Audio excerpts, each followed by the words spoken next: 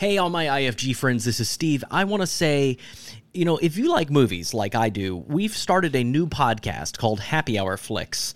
You can find it anywhere podcasts are found. It's all about nostalgic movies that we love, and we bring on special guests each episode, and we also have specialty cocktails made for each one, too. So it really is an hour of a good time talking about movies that we love, like Gremlins, Seven, Free Willy.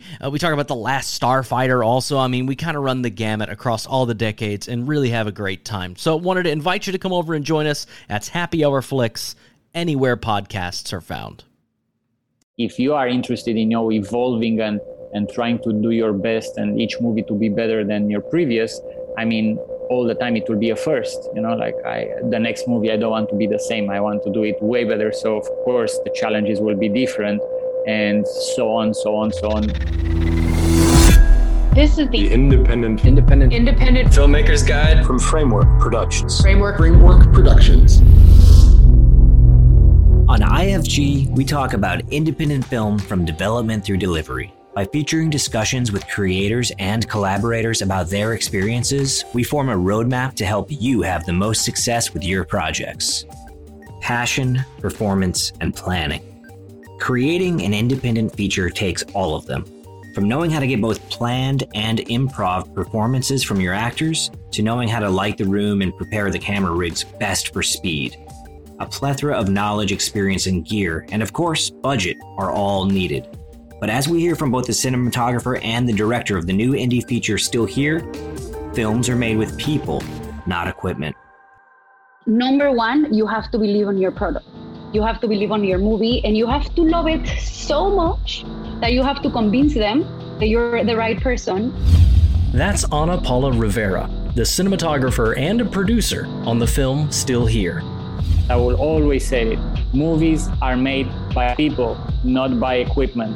And that's Vlad Foyer, the director, co-writer, and producer for Still Here. I wanted to make a movie about the resilience and of a male character. I'm your host, Stephen Pierce.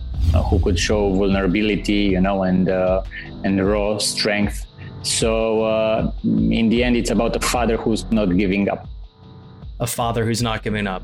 Ana Paula, whenever you got the script first and he first told you about the story, how are you approaching it visually? Visually, what's the vocabulary for you? For me, visually, it was incredibly important to have a camera that would completely become invisible. So you could really get into the world and then follow the characters, because it's a movie that you have to follow cues, and go all around the city. So we decided to go with steady so we can have a motion that would completely go with the characters in a way that you wouldn't feel it, but yet it would take you on the ride, So you focus like Steadicam is like your primary rigging? Yes. Most of it, let's say 70%, we did Steadicam and handheld. That's interesting. So how are you planning coverage in a scene? Because many times Steadicam can be a little deceptive. Like you want to get in and you always want to have that floating shot. But then whenever you're going to do your coverage or your overs, are you planning it kind of conventionally, like where that's going? How are you planning those shots out? What we did is we rigged the whole lighting in order for the characters to have all the space available. So you would not have anything on sticks on the floor. Everything was rigged above them. So they also would not see it. That gives a lot of freedom to the actors and also to the camera, because whenever you would turn around, you would have that freedom. But especially Vlad wanted to allow the characters to be able to improvise, to get into the character and just become it, which means you have to adapt and you have to just follow them. So we wanted to have that space to be able to just react to what the characters would do. And that helped us a lot with covering it. And we had a trick that you would keep the arm and you would keep it on on a tripod with wheels. So you still keep that essence, that visual movement, but you have more freedom and it makes your workflow a little bit faster. Even sometimes in interiors, I would not choose to have them on sticks, but actually really him operate the steady, and because I would let the actors to improvise, and the improvisation doesn't come just two actors sitting face to face and talking. They will stand up, so we'll have people from the art department moving the table. The steady will come, put the table back, so if we turn around, because at a certain point when improvisation will come, all the marks will disappear. So here we we had an amazing first AC, the focus puller was hitting the spots very well, with basically no rehearsals on those movements. And we already being New York, I had probably 2 or 3 scenes that I want to have one take, and we were prepared and they were pretty long takes. So I believe one of them, the one with Johnny and Zazie, in the end it did not work because of the sound issues. So I was all the time, we were ready to use it, to cut it out and to cover it different. Let's talk about the screenplay first of all. A lot of improv, a lot of development with the characters and the actors. It sounds like it was happening on set and in the scene. How as a writer were you approaching that? Were you writing the beats for them, or were you writing scenes and then tearing them apart and rebuilding them as the actors saw it fit? So the script that we went into production change. I was constantly working on the script. The way I worked with the actors, we did not have any table reads, or I don't want to make it too robotic. I wanted for the actors to actually feel the character, and for me to feed them as much information about the character as possible, instead of learning by heart some lines just to feed our egos as writers that they said our lines there. And I allow actors to come with opinions like, hey, what if we approach this line in this way and not this way? So whatever it will have made them feel more comfortable in the shoes of the characters would make us happy. And there are some scenes, for instance, when Christian gets to for the first time inside of the apartment of the Watsons family, probably half of that scene, it's improvisation. Maurice just finished the lines, and he was so much into the character, I did not want to cut. So I think we rolled for 10, 15 minutes after that. Anna Paula, how are you also responding to improv with your work? Are you, I guess you weren't operating the Steadicam, were you? You had another operator? Yes. So basically you were setting the look of a room and the look of the direction you're going to be looking, more or less, and then the camera plays in that plane most of the time if they're going to improv like that? The thing is, we lit for, let's call it 280 degrees. So whatever it would happen will be good. And allow them to do whatever they are good at doing, and following them, getting close with the action, following the action with the camera. And again, if you're in Steady, you still do have that freedom. That's the beauty of Steady, that you don't have tracks. You have legs. You can just and the actors helped amazing. Yeah, it was literally, I would describe it as a very respectful way, from the actors, for the camera operator, and for the DP, and the key grip, and everybody tried to do their best. That whole apartment, I don't know, when you see a pipe that you think it's a pipe in the corner, being a New York apartment, you think it's a pipe. It's not a pipe. It's built from the art in order to hide a stick that in the end up you have all the almost 360 lighting. So it was very, very interesting, and allowing people to whenever probably you have all the budget in the world, you can do whatever you want, but whenever you are limited in a certain budget, time, then you have to improvise. And I think that's the moment when beautiful things are coming out.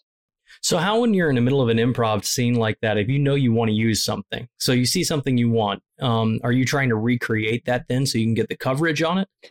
No, I as well at the point whenever if they will go off the rail, I will just give them a direction for them, to go back.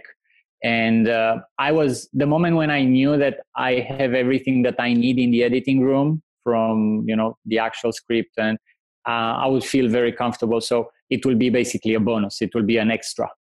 So on Apollo, whenever you see like a scene like unfold that has like a little bit of an improv thing into it, and say you're shooting it on a wide, now do you go in to try and cover that moment in like overs then? How does it change your production plan as far as what your coverage is going to be?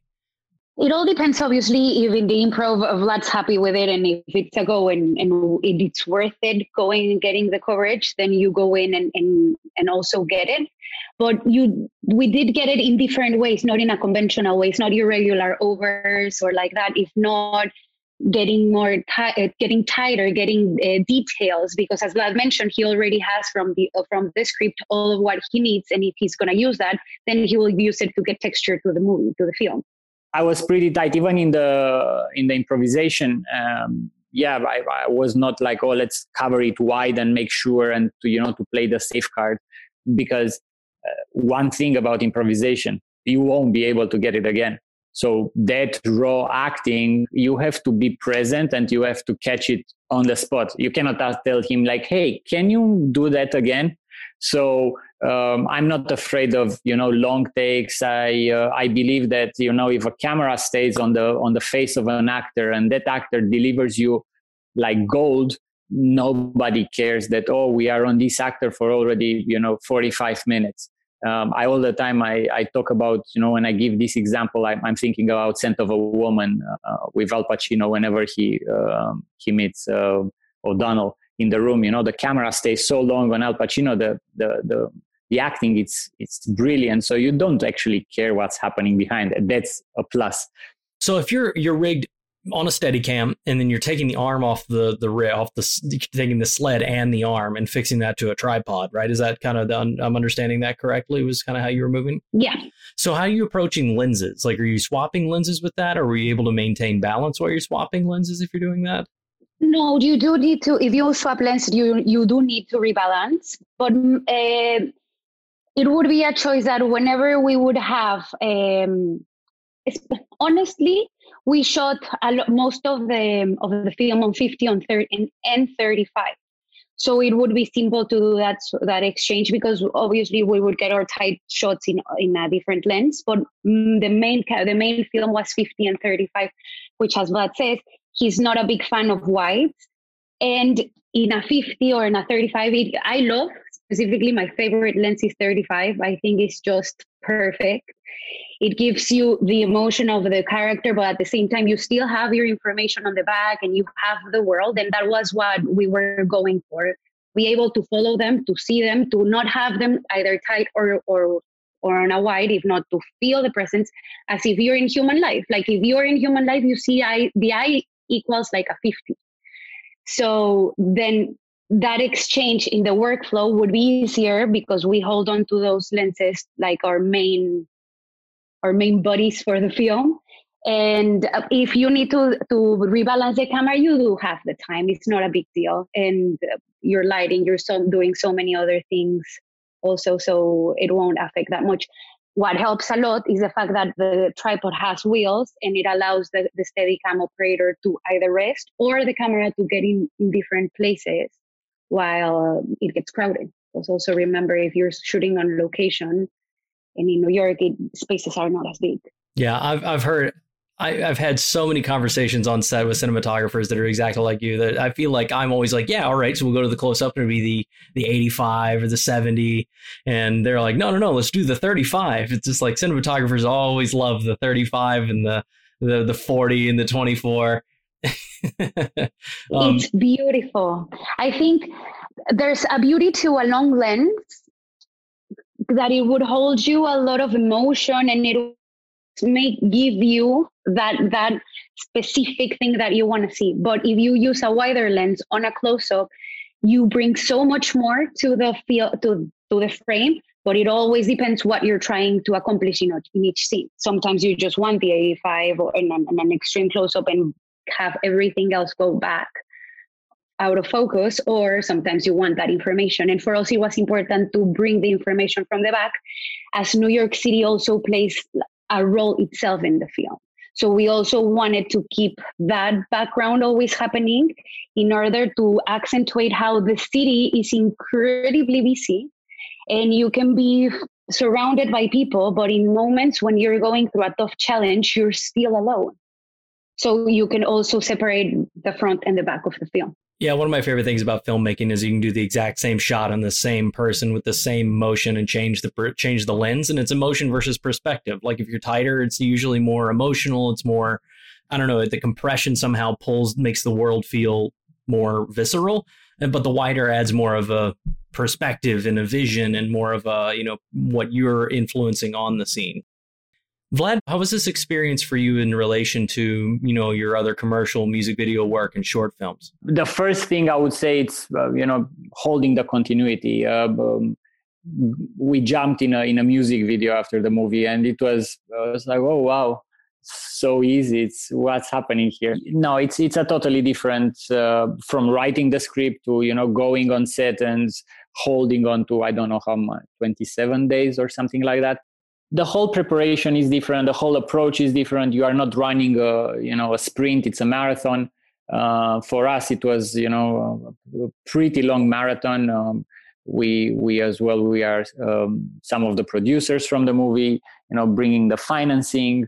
Then after the movie it's done, trying to find distribution. So overall, not just shooting, but the involvement in the movie, it's a totally different level. Most likely as a short, you finish the short, you send it to some festivals, you show it to your family, and that's it.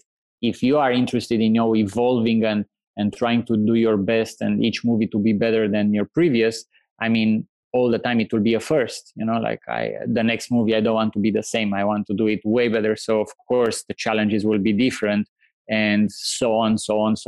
My whole career, I'm trying to do to learn from this process, go into the next process, do it, and then apply it, and so on. So all the time, it's not like, oh, I did a feature right now. All features will be like piece of cake. I know how to make. Oh no, I think every feature is its own monster every time. What was your strategy, to the degree you're comfortable sharing, to finding the investment and getting the film up off the ground from script format to a place where you can produce it? We tried, to find people that, first of all, will be supportive. It's very important, and I don't know, for all filmmakers that are looking and they, try to put and build their first feature and look for investment. There are many avenues you can get financing, like from tax incentives. There are lots of grants. We have some like CineSearch, CineReach in United States. But for instance, if you shoot in Europe, each country has grants from their government, and then it's the European Union, and so you can build the budget in a way that makes you comfortable. You have to get to a certain budget that you will achieve your movie, but in the same time, don't overspend. If you know that idea, like you will waste money, don't just raise money, to brag that you made a $5 million budget movie. I think needs to be a balance, and I don't know, probably the best place to start looking for money, it's with the family, get some there, attach it to the script, then go to somebody else, build a little bit more. Maybe you can get an actor to sign and to attach. I don't know, maybe lots of people that do pre-sales. I think each movie is different and depends who you find. We've been lucky enough to have very supportive financiers behind us, and they support our decisions and the path that we choose to take. So I think at the end, for us, it was very very rewarding. Again, it's very interesting. I've heard people that they made movies with $20,000 that they look like $1 million, and I've heard people that they made $3 million budget movies that they look like $100,000. So I believe it's very important to really have your feet on the ground and have full clarity of what it is what you want to do. Exactly. Because if you know your script and you know what you want to do and you know what you want to accomplish, with no extras, like to really be able to see in front of you the road clear and capitalize upon that. Don't put extra things of that at the end it's honestly just an illusion that down the road is gonna fall and it's gonna hurt you and it's gonna hurt the production and it's gonna hurt the path. So if in the beginning you make sure you're grounded and your goal is reachable and you're connecting your points in a very effective manner, I believe it will make it simpler on the production side. And number one, you have to believe on your product. You have to believe on your movie, and you have to love it so much that you have to convince them that you're the right person to be able to receive those funds and go further and do that film. After that, keep on loving it and keep on loving it, because it gets very hard. Like throughout the film, you will have so many challenges, so many moments that you're gonna wish to just by magic solve things, and that doesn't happen. And that resilience is pushed through the fuel of love that you at the beginning of your film put into that persistence, that passion, that love for the craft and for your story is literally what keeps you going. And if you hold on to that, everything else aligns. Honestly, you just need to keep going and be able to dodge whatever you have to dodge and focus on what you have to do in order to be able to accomplish it. We were very lucky with the fact of everyone knew what they had to do. There was an inherent communication between everyone. And I think that is what productions that are smaller should focus on being able to build a team. Because if the team is happy, if the team understands each other, if it's actually a team, then you have 50% of the job done, because you don't have to micromanage every single element. I will always say it. Movies are made by people, not by equipment.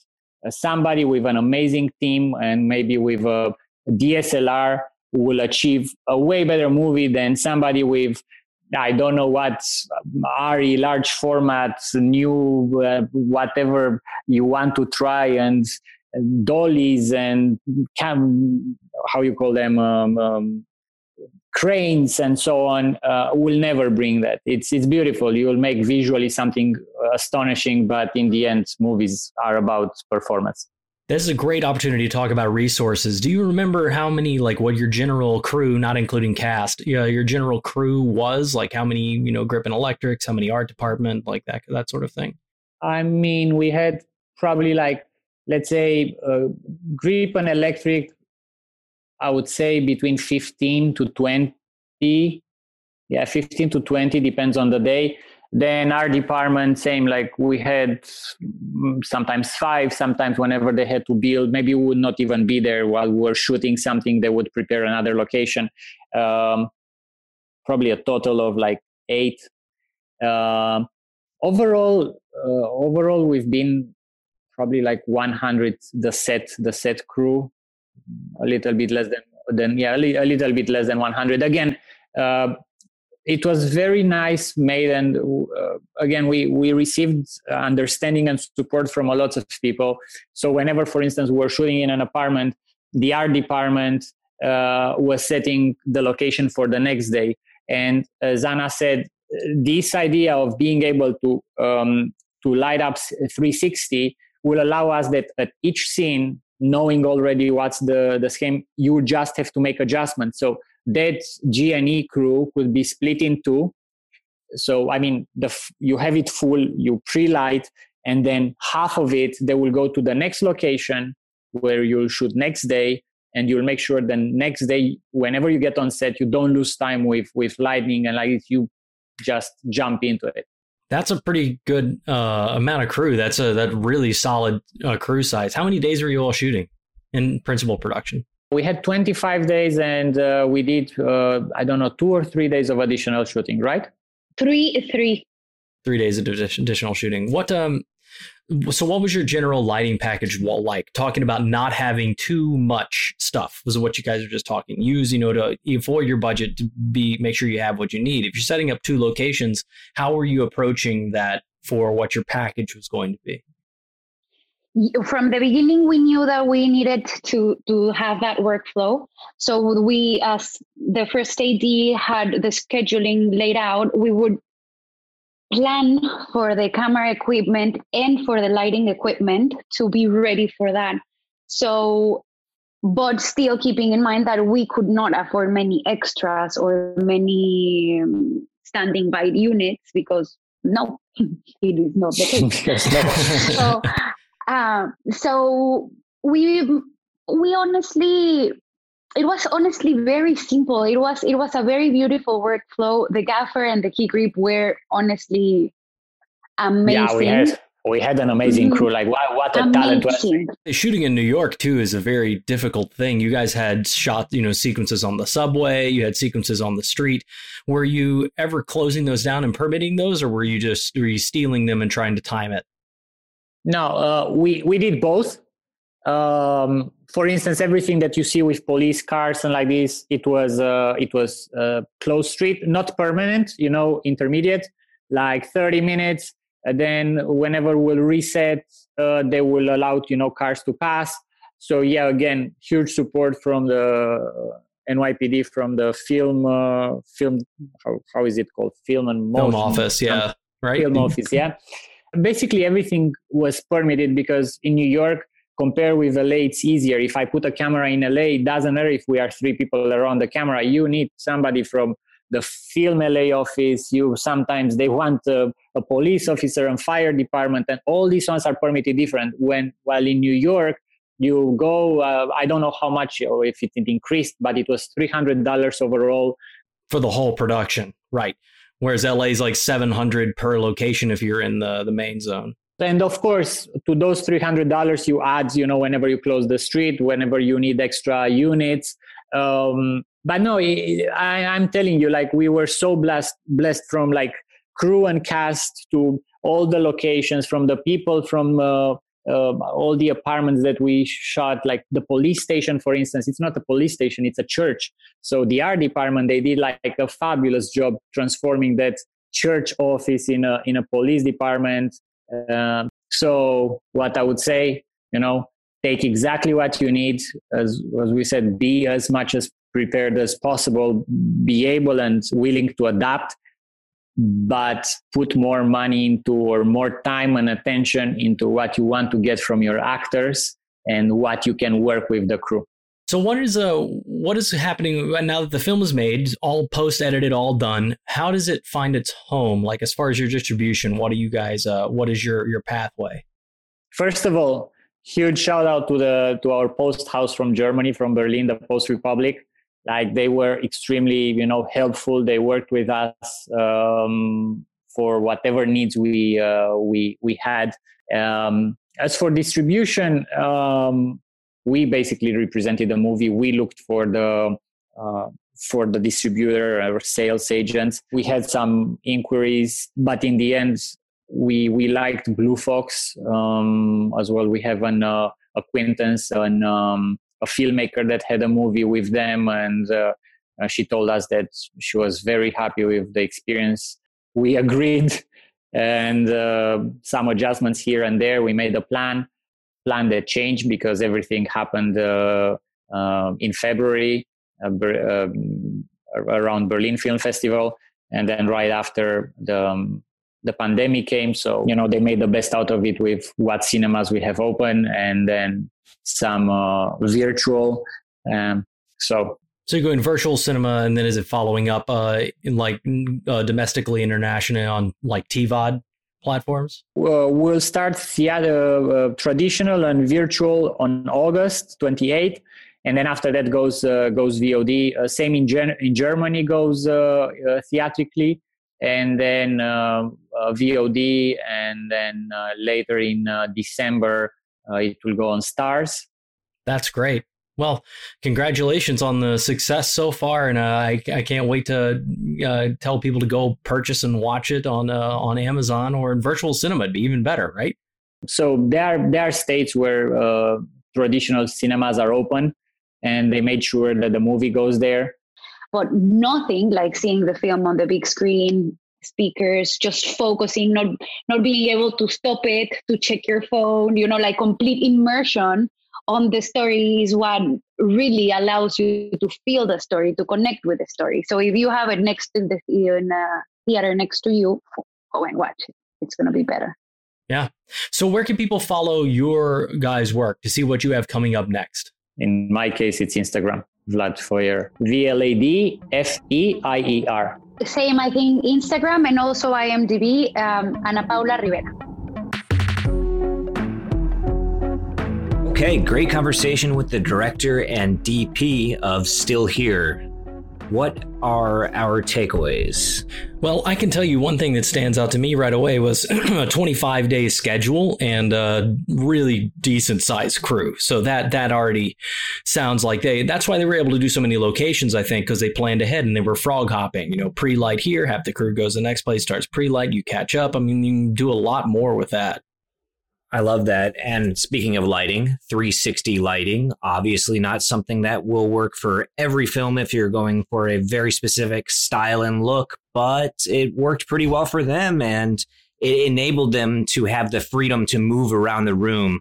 Vlad spoke so much about improv and having improv being a big part of the performance from the actors for this. And I think 360 lighting, meaning lighting the room, you're able to flip from one side with the camera to the other side without having to change all the lights, right? Yeah, and what Vlad said too, that you make movies with people, not gear. I really, I like that. I appreciate that so much.